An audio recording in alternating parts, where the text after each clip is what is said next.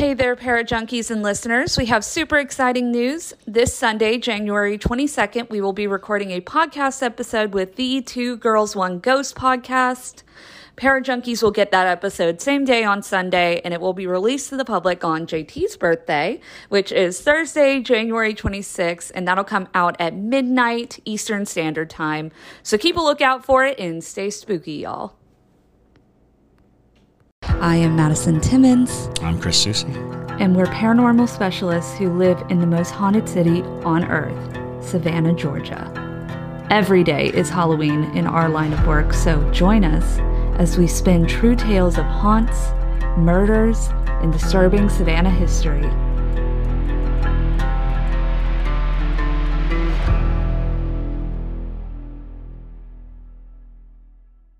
I'm Madison. I'm Chris. And welcome to the most haunted city on earth. Hello, and welcome back to another episode of the most haunted city on earth. My name is Madison Timmons. I'm Chris Soucy. And we have Radar here with us today. Most of you probably know her by now because she's been on the podcast a couple times. But if you don't know her, well, go listen to her episodes. But also, I'll let you introduce yourself and also tell us a little bit about these fun events that are happening in Savannah. Well, I am Radar. I do some paranormal investigating. I'm about to start a podcast as well. I'm going to start on TikTok, so Radar on the Radar 9. But I just joined the Paranormal Society as well. There's a lot of exciting things happening with them because they do so many investigations throughout the year. They've done over 204 years that they've been around. And they just got their headquarters down in Midway, Georgia. It's called the Haunted Coffee Grounds. It's a coffee shop. But that's also where they hold their classes, paranormal classes that you can take. So it's a lot of fun. But the big thing that's coming is February 25th, they're doing the Horror Fest. This is going to be a lot of fun, lots of vendors, including me. But there's also going to be panel members, y'all. And let's see, they also have Heather Taddy from Paranormal State, if y'all know who she is. Kyle Cobb, a demonologist. There's William Mark McCullough and Jalen Buffkin, both from Savannah Haunting. And very interesting, Zelzel, the paranormal clown, plus many more. Tickets have gone on sale already. So if you'd like to get tickets, I'd start getting those now. There's going to be so many more panel members that are going to be there and vendors, and it's just going to be a lot of fun. To get your tickets, it's Paranormal Society of Savannah.ticketspice.com.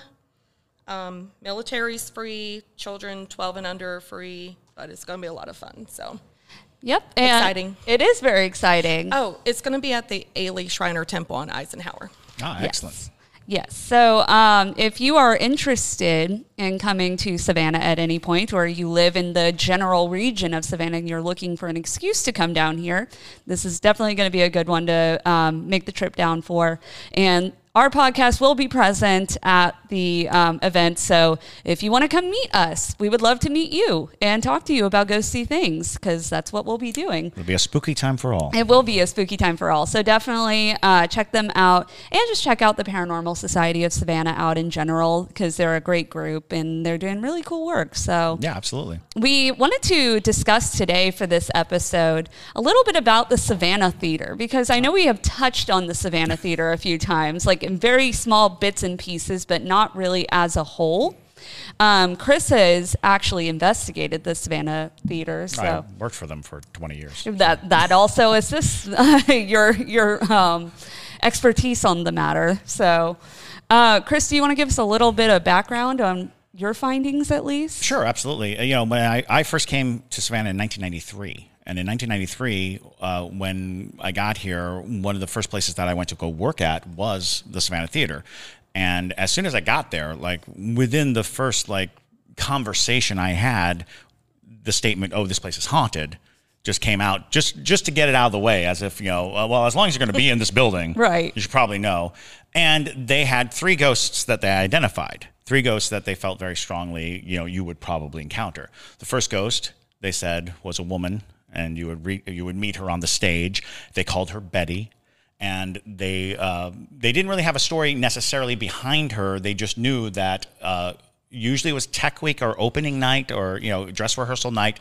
People would encounter her on the stage, and they would sense her just off stage right, and they just have this kind of notion that she was there. Sorry, stage left. And they just had this notion that she was there. And then there was a boy. Actually, they said a child. So some people thought it was a girl. Some people thought it was a boy. It was a young boy. They figured to be 8-ish. Mostly people experience this spirit through touch. They'd feel like pulls on the clothing or tugs on the hair up in the balcony. And there was a lot of talk about this child, a little bit of a prankster. And at the time, they generally try to connect the boy, the child, and the girl, the woman on the stage. They try to suggest that it was a mother and child situation, as we're apt to do. We're always looking for connection between ghosts. And then the last one, they simply called the director. And the director would shout at you. If you did something wrong, wow. He would shout at you. Sometimes you'd hear this lone clapping up in the balcony. You'd hear, bravo, bravo, or get off the stage. And this would happen during a rehearsal process. Lots of people would see a man in the balcony. So the balcony is actually broken into 2 tiers. There's a lower tier and an upper tier. And in the upper tier of the balcony, people would see this man standing, and then when they turned to get a good look at him, he'd be gone, just vanished. So those were the 3 ghosts that everybody was like, yeah. Those, you'll run into those ghosts. And as is my experience, theaters are just way stations for ghosts. Right. You're going to get a lot of homeless ghosts. You're going to get a lot of spirits who are just wandering aimlessly about, and they see the energy and the power of a theater full of that living energy, plus all those electrical lights. So you're going to get transient spirits, but the ghosts of the building seem to be woman on the stage, child in the balconies, man in the balconies. Actually, technically, the man could be anywhere, but most people hear his voice from the balcony. And so over time, I did encounter each of these ghosts. Over time, I directed Barefoot in the Park. And I'll never forget, because I had audience members asking me about the woman in the bell gown. And I was like, no woman in the bell gown. And they're like, yeah, she was outside the window. Now, Barefoot in the Park, the window that they're talking about is a skylight. And what they said they saw was a woman standing outside the skylight. Well, the skylight was on top of a flat. There was nothing to stand on back there. There is a scene where somebody is at the window, but he's literally like leaning on the set. He's not standing up there. So it was weird that somebody would suggest that they saw this woman. And so we heard this over and over again, this woman in a white bell gown. And I was like, I'm wondering if that's Betty. I'm guessing that that's Betty. And I would see what looked like smoke, like someone was smoking a cigarette, this wisp of smoke, and it would hang out close to center stage and then just go off stage. I was like, that's Betty, I bet. My first encounter with the child, I was running the spotlights up on the balcony, and I'm following the actress. I'm following her, and I couldn't move the spotlight anymore. Like the spotlight was somehow stuck. And I couldn't figure it out. I was like, what's going on? And I realized that the extension cord from the spotlight had been tied in a bow around the... Casual. It was... I was like, what Wow. is going on? And so, I undid that, and I did the rest of the show. But people always talk about how the ghost of the balcony is a mischievous child who likes to play little pranks on people. And I felt that was a solid prank. And then there was the occasion of taking paint from the lobby, because sometimes we paint in the lobby. Don't do that. We paint set pieces and stuff or things in the lobby, and we would carry it through the dressing room backstage. And one time, carrying it through, a little bit of drip of paint fell onto the carpet of the dressing room, and this voice, louder than anything, just shouts out, "What are you doing?" And of course, you drop the paint everywhere you go. It's going all over the place now. But it was one of those things where there's a very protective spirit at the theater, and we assigned that to be the director and the encounter with the director. But over the years, and we could spend many hours talking about this, but over the years, I was able to find such interesting stories about things that happened in that theater, stories of people's experiences that really shed a light on what was going on in that theater. The history of the theater is it was built in 1818 and is the longest continually running theater in America. And it holds that record because even though it burned down twice, it was always a theater. Even though it was a movie theater for a short period of time, it was considered still a theater.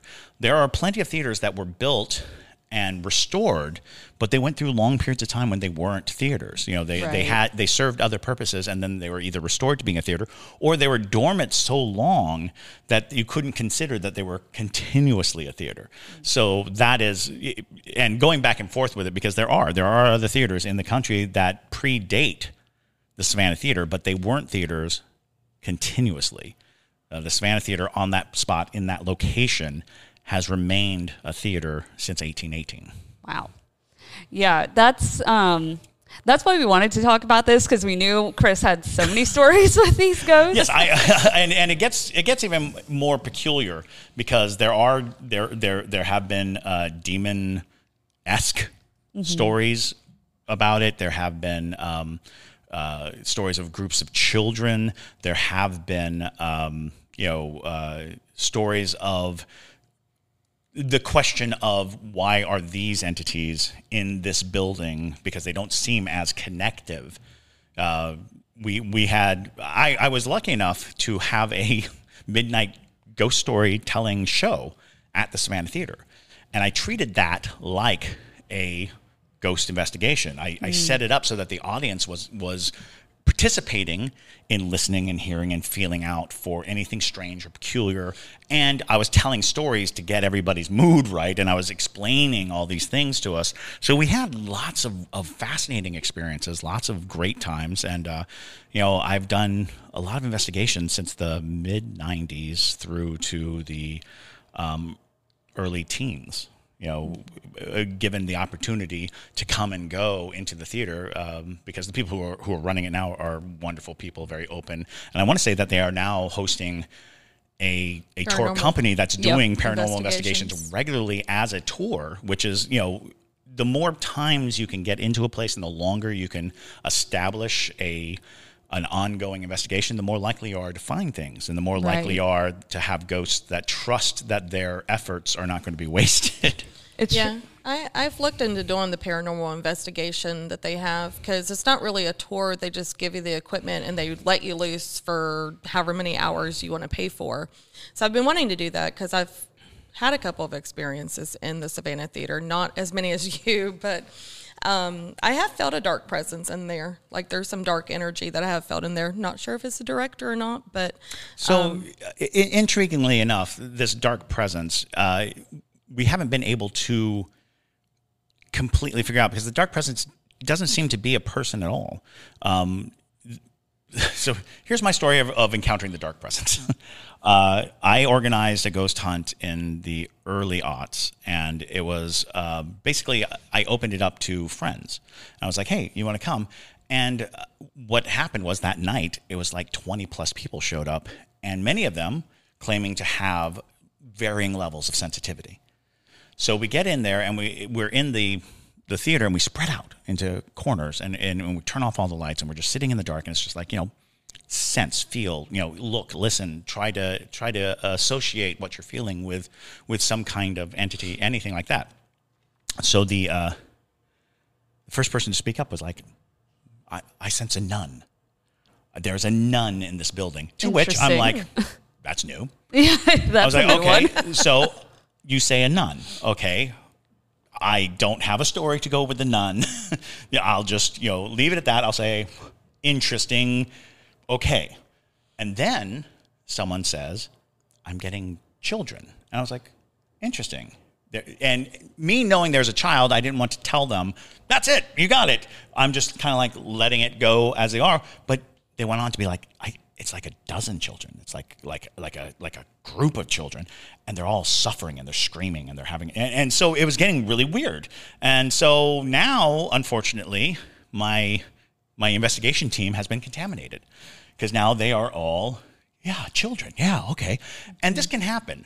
If one person brings up something, it can make your senses sort of lean towards what you just heard. Right. So now there is this kind of, children. Children. So we get this whole thing, and I'm just like, all right, well, we'll try to pull it back, because with the nun, I was like, maybe they're sensing the actress, and maybe she played a nun, or maybe something like that. So now I had a bunch of children and a nun, and I'm like, Sound of Music, perfect. We'll just go with that. Let's leave it alone. And that was when the youngest of the group was, I want to say it was a 12 or 13-year-old kid. He goes, there's something dark on the stage. And he was like whispering, but for some reason, his whisper, everyone heard. We all just stopped, and we're like, what was that? He's like, there's something dark on the stage. And I stood there for a moment, and I honestly thought we had gotten into a slight hysterics, and that there was no way we were going to have a good investigation that night. So I was like, let's pack up. Let's just go. Let's get out of here, and we'll we'll just kind of get ourselves out. So we're moving away, and I hear from the stage. Sounded like someone's phone on vibrate, sitting on the wood of the stage. Huh. And I'm asking, does anybody leave their phone? No, we all have our phone. So I move towards the stage. I'm walking down, and this is in the pitch black of the theater. We've turned off all the lights. I'm walking towards the stage, and as I get right at the second or third row of the stage, I hear it, but it goes, ew. And it had a voice. Oh, no. And it was just like, I was frozen in place.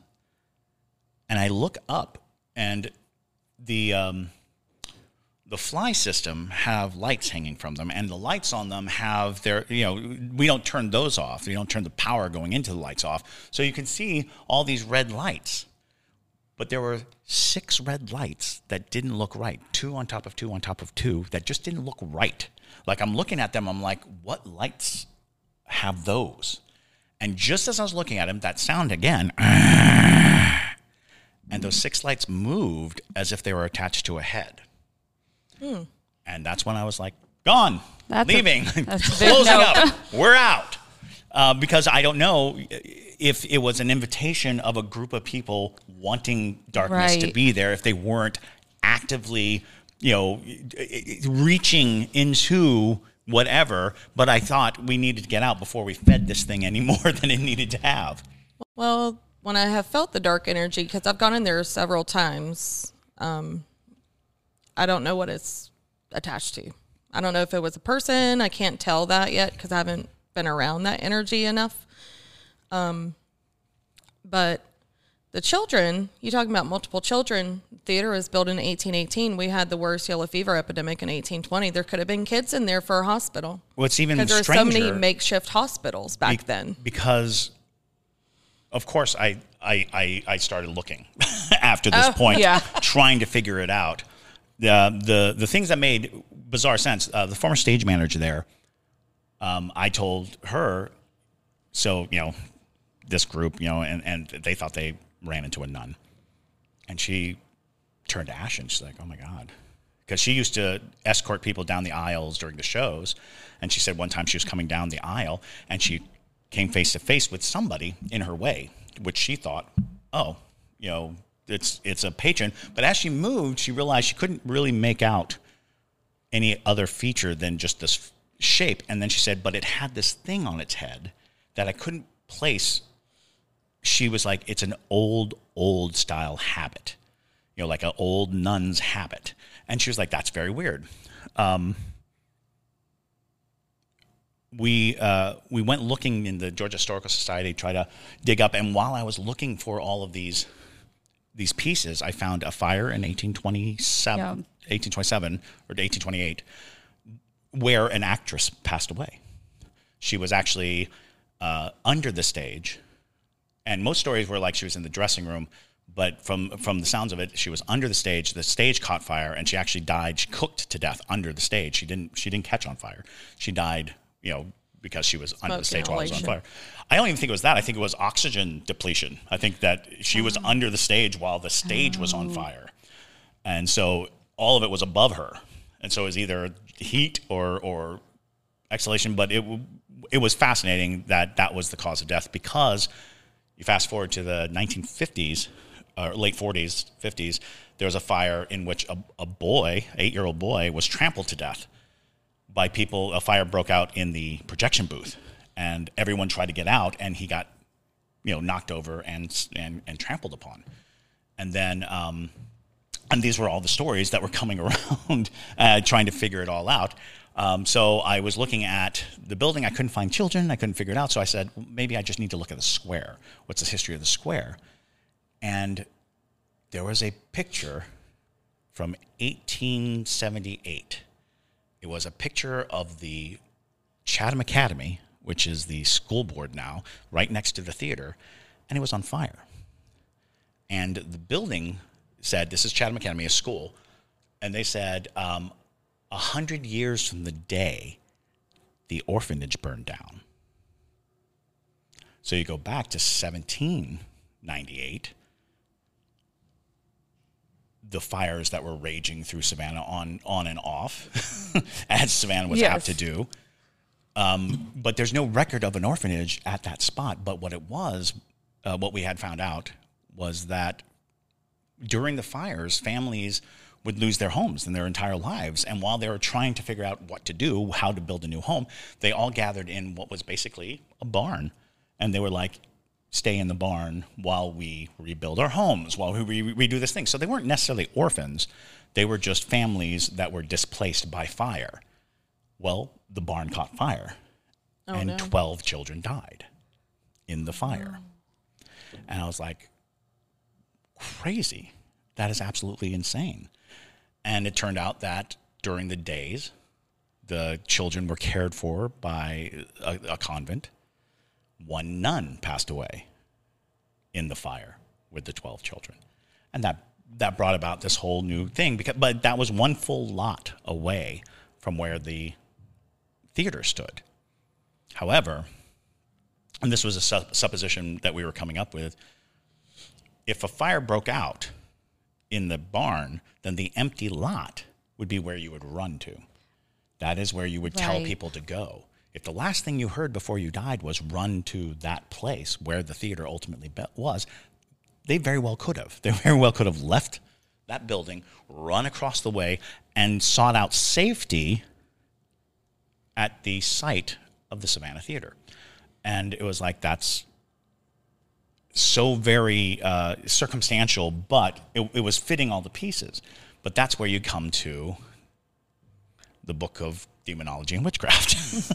I used to have this big, gigantic dictionary of demonology and witchcraft. And basically all it was a long list of names. You go into the index and you look up attributes, 6 eyes. You come back, you find a demon, who I will not name.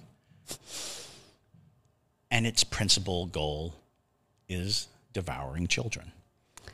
Interesting. And I was like, all these things, separate and bizarre, but that they were brought together by also disparate people who didn't really know each other, feeding each other a story that then seemed to be supportive by all these elements.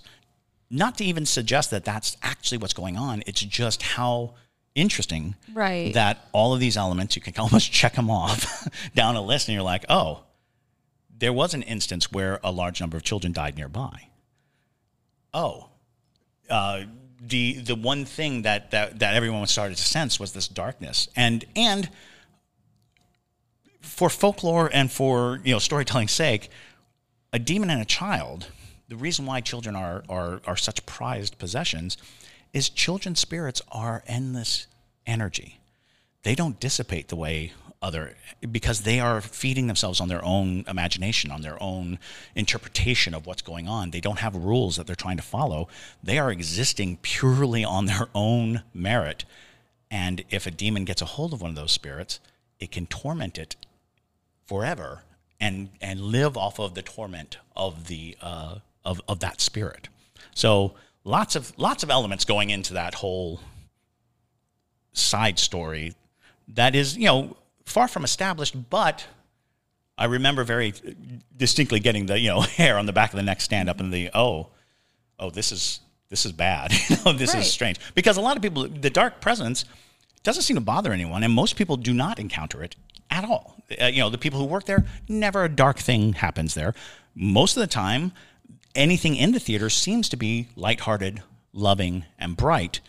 But every now and then I'll run into, as a matter of fact, there was a trio of psychics who were traveling the East Coast who said the same thing. They were like, there's something dark on the stage. And to ask anyone else, they're like, there's nothing dark in this theater. There's no darkness in this theater. It's like, but it's interesting that it comes up, that there are people who are like, I think there is. I think there is something dark here. And I'm going to go ahead and say that is probably a matter of sensitivity. I think it's a matter of, it's not the most pressing spirit there. It is just present. Yeah, it's not overly, pressing as far as the energy. I just feel it's there, but it's not really, like you said, it's not really bothering anybody. No, well, it has never it has what it bothered me wants when I've gone in. Right. But I can feel it's there. So I'm not sure exactly what it's doing. But the other thing that I've experienced is a standing ovation. I was on the second floor in the restroom, and I started hearing feet stomping and people clapping, and I was like, "What the heck? I know there's not a show going on." And I ran out and into the theater. I was like, "Okay, nobody's out here." It was just the weirdest thing. So that is an amazing encounter, because one of the oldest ghost stories of the theater is the phantom applause. Is people from outside the theater hearing what sounded like a show going on. They could hear, hoops and applause from inside, so much so that the Savannah Morning News wrote an article, and I want to say it was either the late 1800s or early 1900s, about police officers on the outside of the theater hearing this applause coming from inside the theater, and then, of course, finding out that there was nothing in there, that there was nobody in there, and that's just what they heard. It definitely was the strangest thing, because I'm just sitting there using the restroom. All of a sudden I hear, woo, woo. It's like, okay, I'm not doing that good of a job. Well, and interesting point is so there's a set of bathrooms that are in the midpoint up the stairs into the balcony, and lots of people have experiences there. Lots of people feel very, sometimes they'll get hyper claustrophobia when they don't have claustrophobia, or they'll get that sensation of being watched, which is not the sensation you want when you're in the bathroom. So there's a lot of that little mid balcony. It's like the between of the two, from the lobby to the balcony. Yeah. The on the point of the dark entity, that brought up an interesting connection in my mind, because I've noticed when I am nearby some locations that have reports of children dying and things like that, I've noted the same entity that I have felt in those places. I felt it at the Willink House. I have felt it over near the Kehoe House region and things like that. So I'm wondering if it's not just an entity that's picked Savannah because we had such a high infant mortality rate. Very likely. And maybe it just kind of chills at the Savannah Theater, or it bounces around in ways. Yeah, it's so bizarre, because I try not to invest too much into it. Partly because that's energy that you're giving it, but also because it's so full of supposition. It's so full of this, because darkness can be any number of things. Just the idea that there has been death in a place can develop a darkness. And if you give it too much of a personality, if you put too much stake into it, you begin to mold the darkness into a shape. But the fact that it is registered, that people do talk about it, and that there are instances in common demonology to know that demons love children. They love children, and the question was, why? What is it about children that they love? You know, is it the purity, which is a give or take situation, really, when it comes to it? Is it the vibrance of life? Is it all these different things? And it's like, I think it's the quality of the spiritual nature of children that give more energy, more strength. You know, a child doesn't know enough of the balance of the world to combat things, and it's easy to tempt and to cultivate. I think the most disturbing thing was the night in the Savannah Theater. One of the people, and because I didn't know them all, that also becomes very difficult because I don't know what to trust or who to trust. But one of them was like, there's a chain, like through the middle of all these children. They're all chained on in a line, like they're chained. And to which I think some people were like, "Oh, is it slaves? Are they slaves? You know, is because you know Savannah has a slave history."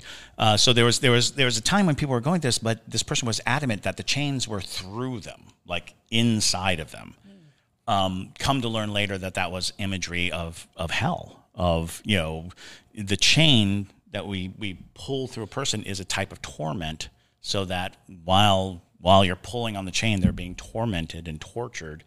And the torture of children's spirits feeding demons is a common trope as well. It's a common theory of how dark forces feed. They feed on our fear, on our pain. They feed on our, on our torment. You know, that's weird that you talk about the connection between how the energy feels at the Savannah Theater, Columbia Square, Kehoe House. I've never connected those. Because I felt that same energy in Columbia Square as well, and at the Moon River, and at the Marshall House, several places that children have died. Sure, absolutely. So well, and that's just weird. it. It may not be a singular entity. It may be the predatory entity of dead children. You know, scavengers, as it were. You know, these could be things drawn to a place, and again, you give Savannah its props for being open to haunting and open to that spiritual realm. That openness makes it easier for spirits and entities to maneuver. There's another really odd instance that I heard about. I don't know who this is attached to, but I've heard this story of one of the directors at the Savannah Theater, you know, was there before the show or something. He got there early to get some tasks done, and he goes into the dressing room, and this small fire starts in the middle of the floor. Yeah, and like it's like burning, and he's like, "Oh my God, there's a fire!" And he goes to run to get like a fire extinguisher, and when he comes back, there's no fire, but there's not even a mark on the floor of where a fire would have been. And he was convinced. He's like, "No, there was certainly a fire. Like you could feel the heat. You could tell, like, you know, you can't really mistake flames." So right. And that is a common story of the kinds of things that happen in the Savannah Theater. With me personally, we had tools go missing, and that sounds, you know, innocuous enough, but it was literally like I put the hammer down, I go to grab the nail, I come back, and the hammer isn't there. And it got so bad that we were building the set for To Kill a Mockingbird. And during the course of this whole time, we're losing tools. We're losing our drill sets. We're losing our hammers. We've lost our saw. We were at that last week using a hand screwdriver and screws to hold the set together because we couldn't even find a simple hammer to nail our sets together. And it was after dress rehearsal, so it was the day of the show. We came in, we turned on the lights, and sitting in the center of the stage was a bucket of all the tools. That's clever. And I'm just like, whether it's a ghost or not, I'm not happy. Also, did we, I feel like I remember you telling me that you were there one time and we had an update on Betty's name. And That's right. that it was Elizabeth. It's Elizabeth. Yes. Because and she doesn't like being called Betty, was what we learned. Yes. I actually changed that on my tour because I had it written as Betty because that's like kind of the going knowledge is, you know, it was always Betty. And then when you told me that, I was like, okay, gonna, change that one. Yeah, we had known her as Betty, and even when we found out the actress's name was Elizabeth, we still called her Betty because we thought, Betty is a shortened version of Elizabeth. So we didn't think anything of it, but people started getting it in like spirit boxes, and so it became kind of a thematic thing where people would hear these disembodied voices. It's like, my name is Elizabeth. You're like, oh, we should probably stop. I mean, that makes sense though. If you hate a nickname and you're like, oh my God, I'm gonna have to hear this for the rest of eternity. Stop, stop doing that. I've also heard that there have been instances where people are investigating and Elizabeth has come through and she's like, I don't like who's staying in my dressing room. And it was a particular artist who was in town who was performing at the Savannah Theater, and I don't know what it was about that person, but Elizabeth was actively, like every single time while she was in town, would come through on spirit boxes or things like that, saying like, I don't like who's in my dressing room. I don't like her. Well, and that was one of the big peculiarities of it all was the dressing rooms that are there now do not reflect where the dressing rooms were. So it raises all these questions because we had no real firm concept of. For a while, we were like, she was on the stage. So for a while, we were all just assuming she was waiting for an entrance. She was going to, come up through a stage door or something like that, only to get a hold of some original plans or some of the reconstruction plans to find that the dressing rooms were under the stage. Mm-hmm. And so it was like, oh, that's interesting. So whenever anybody says things like, Betty didn't like... or Elizabeth didn't like certain performers, it's likely that it was sharing the stage with them and not necessarily the dressing room. That would make sense. Yeah, because I just chalked it up to being, because I knew about the dressing rooms being under the stage thing, but I assumed in her mind, her logic, all dressing rooms are her dressing room. Well, and that's fair too. And what I want to say, because I'd heard this story as well, and it was the question being, was it she didn't like her or she was jealous? Because the whole thing about Betty, Elizabeth, the whole thing is that everyone got the sense that she died really before she became a star. And she so usually when you see her is that opening night sensation is, most people who see her is dress rehearsal, open night, tech week. There's a lot of Elizabeth sightings, and people are thinking she wants her debut. She wants to be on stage. She wants to shine, and I'm willing to believe that if an actress is specifically good and maybe looks a little like her, right? There could be a little bit of kind of sensation to it all. Makes me wonder if because she is considered an intelligent haunting with the changes to the theater, maybe she just is like, oh, my dressing room moved. Now this is my dressing room. Yeah, I think she just, and like I said, I think she... all dressing rooms are her dressing room. She has just this ownership feeling of the theater. She's like, I'm the star. Me. So it's like, and I mean, that is fairly common in the entertainment industry. So, and especially if during your lifetime you're treated as such a star or things like that, things like that carry over into the afterlife. And you really take on, because I think the story is because it's a woman who did a one-woman show, which would be getting all the limelight. Oh, absolutely. Just somebody who stands on stage by herself and all the applause is dedicated to her. But yeah, and then with the little boy too, I think I know you said there's documents that there could have been a child that died there. Mm-hmm.